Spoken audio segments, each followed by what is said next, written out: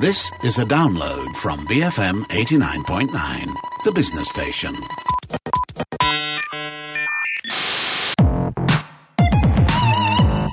It's Fun Friday. My name is Jeff Sandhu. Just like Christmas, silly season comes but once a year. With a stack of rants in his overcoat pocket, the traditional lack of tech and science stories during the summer months hasn't worried Culture Pop's Matt Armitage until now. Matt, are we in the Matsplain equivalent of a desert? Hey, Jeff. Yes, well, that is normally the case most years. We get to a point sometime during July and August where there really isn't anything much to talk about. But this has been such a tumultuous and topsy-turvy year that the stories have kind of kept on coming. And as you said, this year I've had more to rant about than I've had time to rant. So the silly season has been a chance for us to catch up. And as we've been doing on and off for the last few weeks, I thought we'd catch up on some of the smaller stories and developments that have come out recently. So we have a topic, or topics, I suppose. That means it's time to Matsplain. Yeah, well, let's start with some environmental stories. We don't really cover as many environmental things on the show as we probably should, but one that caught my eye this week was from the wildfires that are raging across California, which some people are calling the Holy Fire.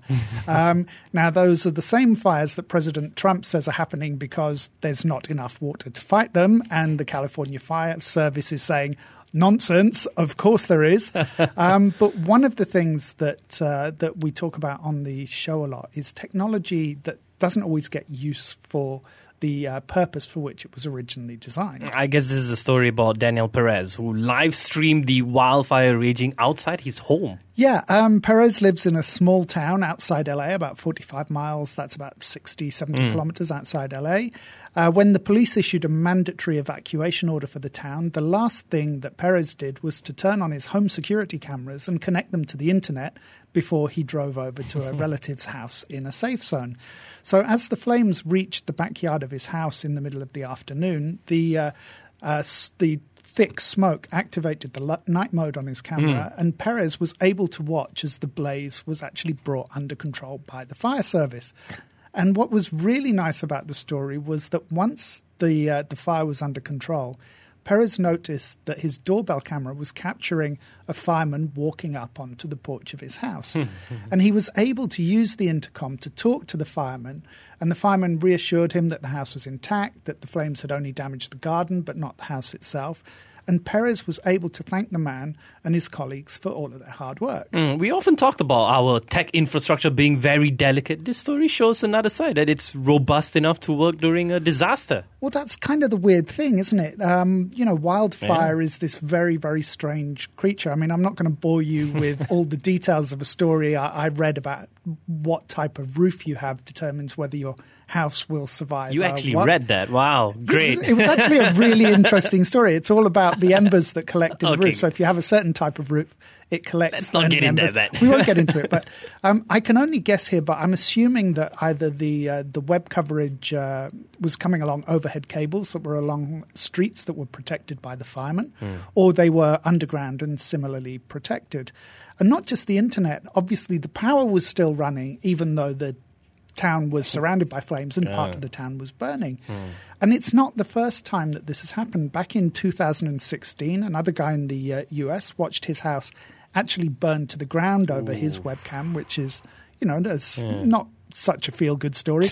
But in this instance, though, I thought it was nice that this guy, Daniel Perez, he was able to use the technology to thank the firemen in person for what they did for saving his house. From California, we're moving to Paris, but we're sticking with the environment team. Yeah, now, I didn't realize, but Paris is the most densely populated city in Europe. It's actually the most densely populated part of Europe. Wow. It's also one of the least green. Again, that came as a surprise to me. It may come as a surprise to a lot of other people who have this mental image of wide boulevards and trees. But actually, less than 10% of the city's area is given over to green spaces like parks and other kind of, just greened areas. So this unlikely concrete jungle has seen temperatures soar over this summer's European heatwave. Not to mention that Paris is in a basin, so it's a heat trap, even in a good year. Well, yeah. So there's a project being trialled at a school in Paris called the École Riblette.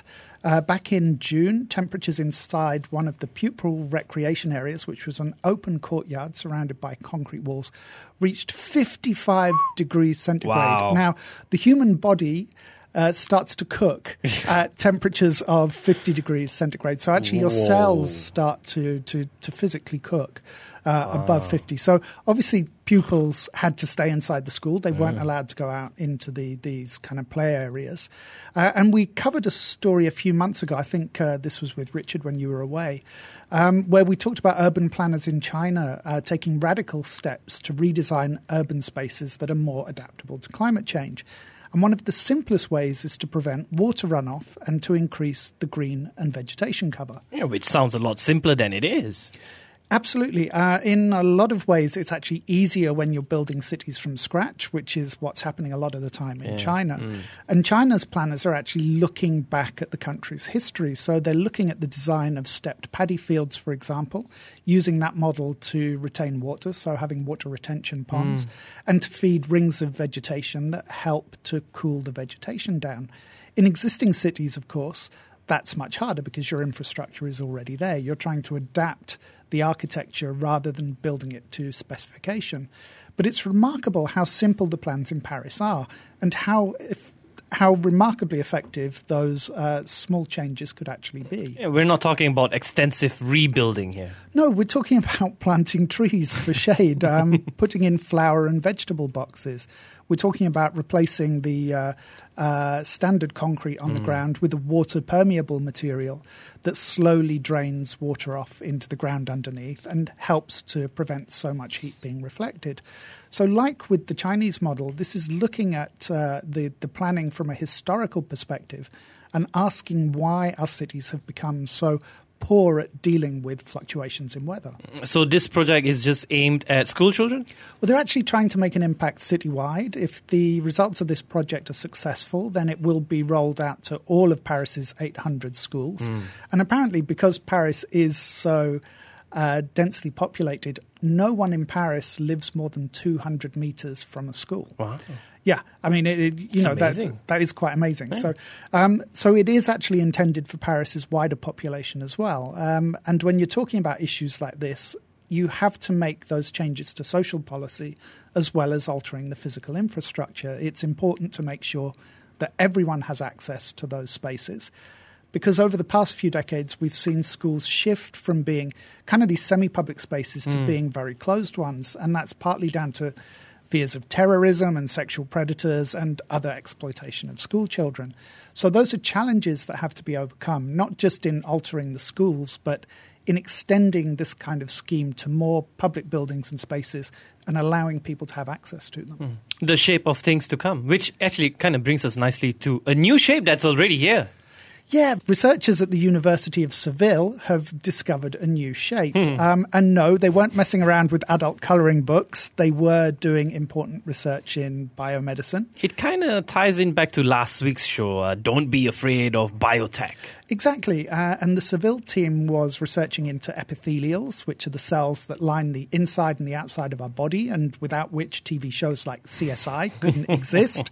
They found that the epithelial cells adopted a very specific form as they were packed together. So originally they expected them to be shaped like prisms or some kind of pyramid. The shape, which they have named a scutoid, actually resembles a twisted prism. A bit like those crushable, disposable water bottles.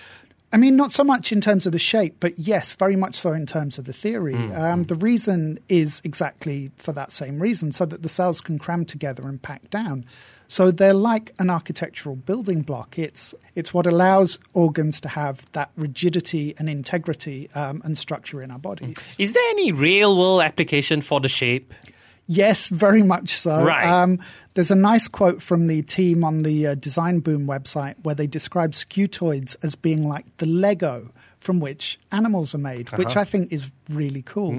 And of course, as we increase our research into areas like 3D printing to make replacement or artificial organs, knowing how these scutoids work and learning how to replicate them could mean the difference between printing a fully functional liver or basically a bowl of Baccarat. Yep, it's silly season. We'll be right back with more Culture Pop's Matt Armitage, BFM 89.9. Bringing fresh meaning. BFM 89.9. And we're back. It's Fun Friday together with me, Jeff Sandhu, and Culture Pop's Matt Armitage. It's episode 43. Silly season is just before we ended the show earlier on. Matt was talking about bak kut teh. So that itself should give you a hint of, what are the things to come. But Matt, before the break, you were talking about Scootoids. Any more discoveries for us this week? Well, yes, we're going from human organ soup to something actually more disgusting. Last year, the Whitechapel fatberg was liberated from London sewers. Now, for people who don't remember what that was, it's a mixture of fats and household waste, and it was one of the largest ever found. It was 250 metres long, and it weighed 130 tonnes. No. And a small chunk of it has been put on display at the Museum of London. It was put on display in February, and it proved to be a massive hit with the public. Is that safe, hygienic-wise? Well, of course, it's a major biohazard. You wouldn't want to actually touch it. The museum spent several months drying it out, and it's now housed inside a box, inside a box, inside a box. Its odour has apparently mellowed somewhat, so it currently smells like a damp basement rather than a sewer pipe.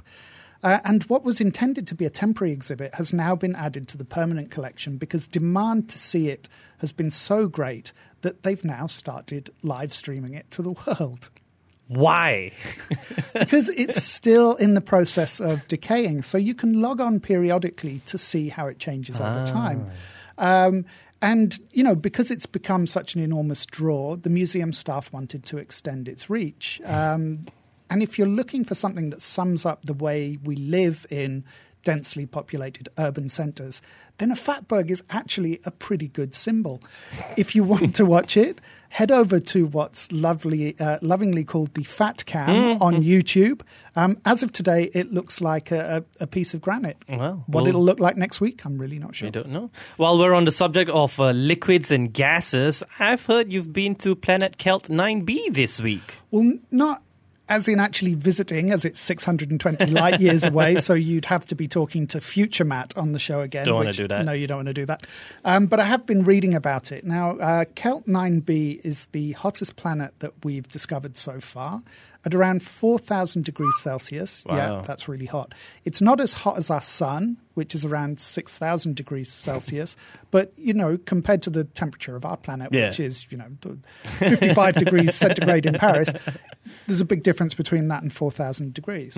Wasn't this discovered last year? This is a little bit old, even for Matt's plane. Well, it's back in the news this week because we've finally been able to discover what the atmosphere consists of. Scientists at the Galileo National Telescope in the Canary Islands have been doing some really clever stuff by analysing the tiny fraction of light from the star that Kelt 9b orbits as it travels through the atmosphere. So they think the planet is largely gaseous, consisting mainly of hydrogen, but they also detected iron and titanium as vapor. Wow. So yes, this planet is so hot that its air is literally vaporized metal. Is that unusual? Well, it's the first time we've seen signs of metals outside our solar system. So, yes, that is pretty unique. And obviously, you wouldn't want to breathe those in at those temperatures. And that's going to allow us to examine planets further. As we get into this stage where we're looking at planets further and further away from our own, we can use these same techniques to allow us to spot oxygen or other molecules that are fundamental to the evolution of life. So this is kind of a training planet in a sense. We can spot the metals there and we can use that knowledge to see whether other planets further out are actually capable of supporting life. From the sewers to the stars. That's an oddly inspirational message. Let's stay with space for the next item. Well, there has been renewed interest over the past few years in setting up permanent or semi-permanent bases on the moon. As we know, President Trump has just founded Space Force. Yeah. Wow, we didn't plan that. Amazing. You just have to do that. Yeah. You can't do it in a normal voice track. And what good would a Space Force be if its base had to be on our planet? So China, India, and the US all seem set to revisit the moon in coming years. And of course, if you want to send more than a couple of people for any length of time, you start to run into a lot of logistics issues. Not least of which is water. And you've hit the nail on the head, as usual. Recently analysed data has shown that there is actually water ice in patches surrounding the moon's poles, with the bulk of it concentrated at the southern pole in areas that are sheltered away from the sun's glare. And it's hoped that that ice, which has been there for billions of years, could be used to provide drinking water for moon exploration teams. What happens when that runs out? Well, that's the part we're not very good at, right? We tend to use things without thinking too much about what comes after, which is why Paris is still trying to cool itself down. Extraction of the water might be an issue as well. So data would suggest that it's not present in sheets like you'd find in a glacier here on Earth. Rather, the ice is thought to have formed around granules of moon dust, which have then been clustered together. So you wouldn't want to eat the ice like a lollipop, especially as that moon dust would probably shred your esophagus. Ugh. Okay, we're back on track. The inspirational imagery has disappeared completely now. What's happening in the world of AI? How best to describe this next chap without saying anything that he can sue me for? Tony Kaye, the mercurial director of American History X, which is a great film that was eventually edited by its star Ed Norton and released against the director's wishes, is trying to do away with actors altogether. It's been reported that his next film will feature an AI-powered machine that has been trained in various acting techniques. From what I've read online, a lot of people are taking this with a grain of salt. Well, the whole project does sound a little bit bizarre. It's a sequel to a small indie comedy about an Iranian-American couple. Tony Kaye had nothing to do with the original. There's nothing about it that suggests it would have a sci-fi premise. So you can only imagine that the machine would be trying to emulate a series of human actors for a story that's actually set in our present time. But automation, though, is coming to films. I mean, that part is very true. We can do incredible things with CGI, and increasingly those tasks are being handed off to artificial intelligence. But we still rely on human performance, even for movies like Lord of the Rings and Planet of the Apes, where the incredible Andy Serkis does a lot of the motion capture that is then turned into the CG animation. And, you know, we still use a lot of mechanical animals as well in everything from the Jurassic Park franchise to, you know, all kinds of monster movies. So whether this sequel, which will be called Second Born, happens or not, this is an obvious path for directors who don't really get on with human beings very much. It may not be from Tony Kaye, but I think we can expect to see human-free movies in the not-too-distant future. This isn't the only arts and AI story we've heard this week, is it? No, well, I spotted this story in New Scientist. It's about a text-to-image algorithm that draws whatever you type. It was developed by a guy called Tao Zhu at Microsoft Research. It was trained on a subset of photographs and descriptions. So when you type a series of words, it matches them to particular colors, textures, or shapes. Can we try it? Is it good? Well, the New Scientist writer concluded that the results are a bit rubbish, and I actually have to disagree. The results are extremely surreal because the algorithm isn't interpreting the words in the same way that we would. So if you ask it to draw a picture of a woman, it puts together something that roughly resembles a woman. And yes, you can try it. A guy called Cristobal Valenzuela, an artist and researcher at New York University, has built a basic website around the algorithm, so you can try it out. Go to cvalenzuelab.com and click on the Work tab and look for the text-to-image link. I've had about 2 hours of fun with it so far, and no, I haven't asked it for anything rude. All right. Now, you said this before the show that this next item is about Frida. Well, it's more about BFM getting more out of the enterprise team by replacing Frida with a mean robot. A team at the University of Clermont-Auvergne put people through a series of tests based on the Stroop task. Which is? Well, if you've used those brain training apps, you may be familiar with this task. It's actually really infuriating. The word green is spelled out on screen, but the colour is red, yes. Or you may get a series of different colours, blue, green and red, and none of them is the colour they spell. Anyway, depending on the question, you either choose the colour and not the word, or the word and not the colour, and you're measured on your reaction time. It's really infuriating. It's way harder than it sounds, and it makes you want to throw your phone at the wall. And the robot helps how? Well, in the tests the university team carried out, the test subjects were overseen by a small robot. Some test subjects were overseen by a robot with a friendly demeanour, and others were overseen by one that said things like, "I don't want to be your friend." So the moral of the story is that we're scared of robots. Yeah, because they're mean. And this episode is starting to feel like a really bad dream here, Matt, which is ironic as our last item is about dreams, bad or good. I'm just not quite sure. Well, that depends on how much time you want to spend exploring your psyche. Have you ever had lucid dreams? Honestly, I can't really remember any of my dreams. I know I dream, but like I wake up and go like, Yeah, so I can't really remember what happened. No, so those probably aren't lucid dreams. Nah, not at all. No, where you're no, actually yeah. conscious and you can take control of things that happen Wow. in the dreams. I don't think I have either, but this is kind of the holy grail of the wellness and meditation crowd. Is there an app for that? Well, plenty of apps claim to help you get into that state, but we're not talking about an app. This is actually a combination of an Alzheimer's treatment drug called galantamine and a cognitive behavior treatment. Why? So people can indulge in their fantasies of flying? Well, it might seem that way, but this is actually medical research rather than biohacking. This is a trial that's being done under medical supervision at the University of Wisconsin-Madison. And there are actual and good reasons for doing this. The hope is that lucid dreaming can help people to overcome fears and other nasty stuff lurking in the subconscious.